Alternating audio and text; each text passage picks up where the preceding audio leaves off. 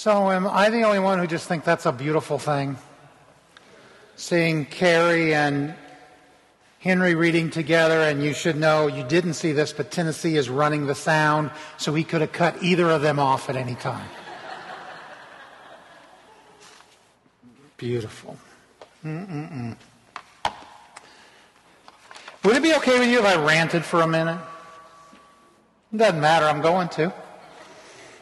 I'm going to rant and be thankful. How's that?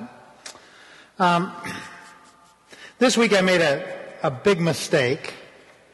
I started listening in on the debate that is taking place in another denomination, not ours, about the role of women in the church.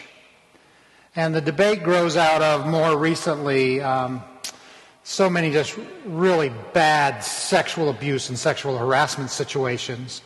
But at the core, underneath all of that, is the place of women in the church to begin with, where women aren't allowed in ministry, they're not allowed in leadership, they're not allowed in places where decision-making takes place. And so this week, this denomination was having this big discussion. I know I shouldn't listen, but I did. And as I was listening to the people who would be in favor of subjugating women, let's call them the misogynists in the group, as I was listening to them, I just got madder and madder and madder. And I felt this huge need just to apologize on behalf of the church that I serve, on behalf of the church that I have chosen to serve with my life, that the church officially has mistreated and downplayed the value and has not empowered women to be all that God has created all of us to be. And so I'm ranting about that. Now, I add to that, yesterday I see a video. I know I shouldn't click on the video. I know what the video is going to be about, because you know how the videos always tell you what they're about?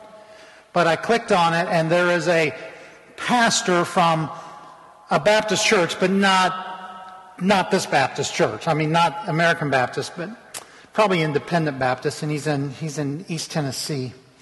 And he's preaching a sermon based on the Levitical call for our government, through our police, to arrest all the LGBTQ folks and to put them on trial and to execute them based on the book of Leviticus.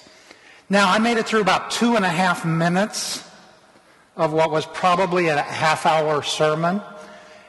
And again, I just felt this, besides madness, just this overwhelming urge to apologize to all of our LGBTQ friends who have felt so put down and so left out and so ignored by the church.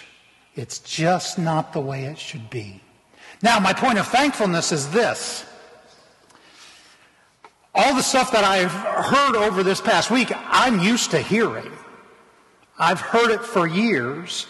But since I have been the pastor of this church, I have heard it so little from within this congregation that you almost forget that there's folks who think like that until you're reminded that there are folks who think like that. So I wanted to thank you for your openness and your willingness to accept folks as they are and to understand the value that each of us has in the sight of God. We're all in this together, and that, yeah. Could it be any simpler than this?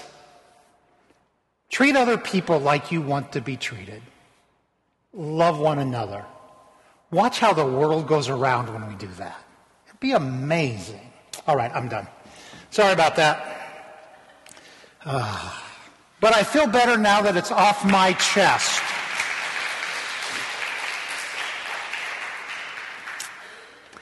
I am wondering who in the room besides Gloria knows of Shusaku Endo's book, Silence. I don't want this to turn into a book report, but it might. I read Silence maybe 20 years ago the first time. I've read it. Listen to this, Gloria, if you're around. I've read it several times. It is the best novel I have ever read, bar none. Gloria will tell you it's unreadable. She made it a few pages and said, I can't do this anymore. But it's a novel written by a Japanese writer, and it is based in Japan in the late 1500s and early 1600s, and there's a little bit of history we should know. In the mid-1500s, there was a major evangelism movement in Japan. And the Christian community in Japan grew to about 200,000, I want to say overnight, but you know how that works. Over a period of time, it just exploded. Well, those in power saw problems with that, and so in the late 1500s, early 1600s, they outlawed Christianity. And they started putting people to death. They started expelling missionaries. And for common folks, common believers, what they did was get people to renounce their faith. If they could get people to renounce their faith and return to their old ways and give up Christianity, they felt like they had accomplished something. Okay, and the way they would do this, besides a verbal renunciation of your faith, they had, the evangelism movement in Japan is primarily a Catholic movement. And so what they had, the authorities, were these images of Jesus and or Mary. And when you renounced your faith, you were supposed to step on the images. And so they would make this big deal out of it. They would have a bunch of people gathered together for the ceremony where people renounced their faith by stepping on the image. Okay? Does all this make sense so far? This is the background. This is the real historical background for the book. Now, in the book, Japan has become closed in terms of getting news from there. The word is that Christians are being killed, they're being forced to renounce their faith, missionaries are being either sent out of the country or they're being put to death. And word gets back to Spain, to a seminary there, that the leading cleric, the leader of the Christian community in all of Japan, has renounced his faith, has stepped on the image. And there's just they just cannot believe that Father Ferrero would do this. And so there is a team that is assigned to sneak over to Japan and to find Father Ferrero and to figure out what's going on. Okay, that's the story of the novel. But there is a character in the novel, and this is why I tell you the story of the novel. There is a character whose name is Kichihiro. And Kichihiro is sometimes a Christian and sometimes not a Christian. He's Japanese, and he shows up throughout the book. And here's the thing about Kichihiro. You come to really despise him. You come to think of him as just the worst possible human being, because here's what Kichihiro does. Whenever he is confronted by the authorities, whenever he's taken into custody, whenever he is just threatened, he renounces his faith quickly. And he will squeal on anybody he knows. Christianity has moved underground by now, and so Christians do their worship in private and in secret, and guys like Kichihiro are the ones who are turning them into the authorities. Does that all make sense? And Kichihiro, after he denounces his faith, he's set free. And every time he returns to the faith and asks forgiveness and is forgiven and is a good Christian again until the next time he is caught or questioned. And then he renounces his faith again. I don't know how many images of Jesus he stepped on over the period of the book, but it's a good number. He just keeps failing. And you really do, if you're reading the book, you begin to despise him a little bit. Any scene in which he shows up, you think to yourself, oh no, here we go again. Another group of Christians going to be turned in by this traitor after he renounces his faith. It is as certain as anything that that's what's going to happen. And so you just get this really strong dislike for Kichirio. But there's another thing that happens as you're reading the book and as you move along and Kichirio keeps showing up. You begin then to have some questions about yourself. I would never renounce my faith. I would never step on the image. I would never say I don't believe. I would never turn on other believers of faith. But how do I know that? I've never been in the position to have to do that.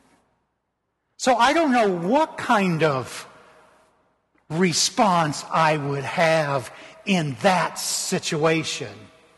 Remember Peter, Jesus' friend?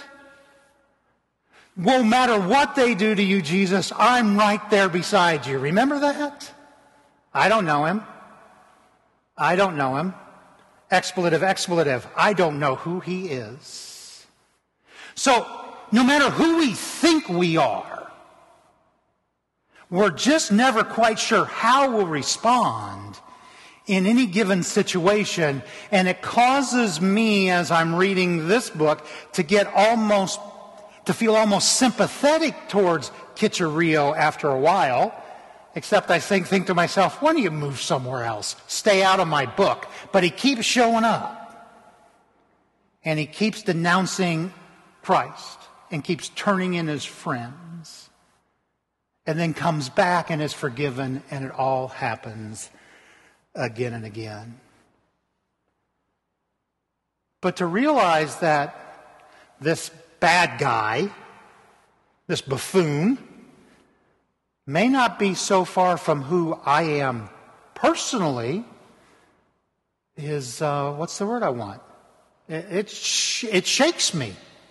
It makes me think about what kind of faith it is that I have. Because here's what I do know. I've served in 4 churches, and there are times in churches when I've made decisions about what to say and what not to say based on the amount of grief that I'm going to get for saying it or not saying it. And even if I believe it's very important to say, there have been times when I haven't because I didn't want the grief of what happens when you say it. Is that far away from Kichirio? I'm not sure it is. The whole point is this. We don't know who we are until the situation lines up in such a way that we are tested with it. Now, if your theology is such that if you denounce Christ, you're automatically going to hell, you begin to feel sorry for those people who are put in a position who have to renounce Christ, because I don't, but I've never been put in that position. So I'm safe, but only because it hasn't been my turn to be tested. Does that make sense? So Kichirio is just this figure who reminds us that we are weak, feeble, and frail. Now, I say all of that to bring us to the scripture that was read this morning. One of my favorite passages that's not in the Gospels. Listen to Paul. Therefore, since we are justified by faith, we have peace with God. Why? Through our Lord Jesus Christ, through whom we have obtained access to this grace in which we stand. And we boast in our hope of sharing in the glory of God. And not only that, we also boast in our sufferings, knowing that suffering produces endurance, and endurance produces character, and character produces hope, and hope does not disappoint us, because God's love has been poured into our hearts through the Holy Spirit that has been given to us. If you see nothing else in this passage, please see this. You are not responsible for what God is doing in your life. That is God at work. When I think about myself in a position to fail as Kichirio fails, and then I realize that I am held up by the grace of God. It is God's grace in which we stand, not in how well we pass the tests, not in how well we respond to the adversity. We stand in God's grace. So even when we fail and fail miserably, you know what's still there? God's grace. So there's not a time when we fall and can't get back up again. Because we have within us a Holy Spirit that has been given by God, and God is the one who graces us. There was a scene in the first Christian Bale Batman movie, and I think it's kind of become a pretty iconic quote from that movie. I'm sure you know it. There's a place where Batman is talking to, is her name Rachel? Batman is talking to Rachel, and he says, "It's not who I am underneath, but what I do that defines me." When I hear that quote, I shake my head. I nod my head. Yeah, that's good. Good, let's put that on some posters. It's what I do that defines me. But then I come to the reality, it's not what I do that defines me. It's God's grace that defines me. Because what I do so often falls short of who I am in God. What I do falls short. When I'm put to the test, when I'm put in the situation, I might or might not come through. It'll just depend on the day, I guess. But here's what I know. Regardless of the situation, regardless of the test, I stand in God's grace. Not by my own strength, not by my own intellect, not by my own abilities, but by God's grace. It is in that grace that I stand. Amen.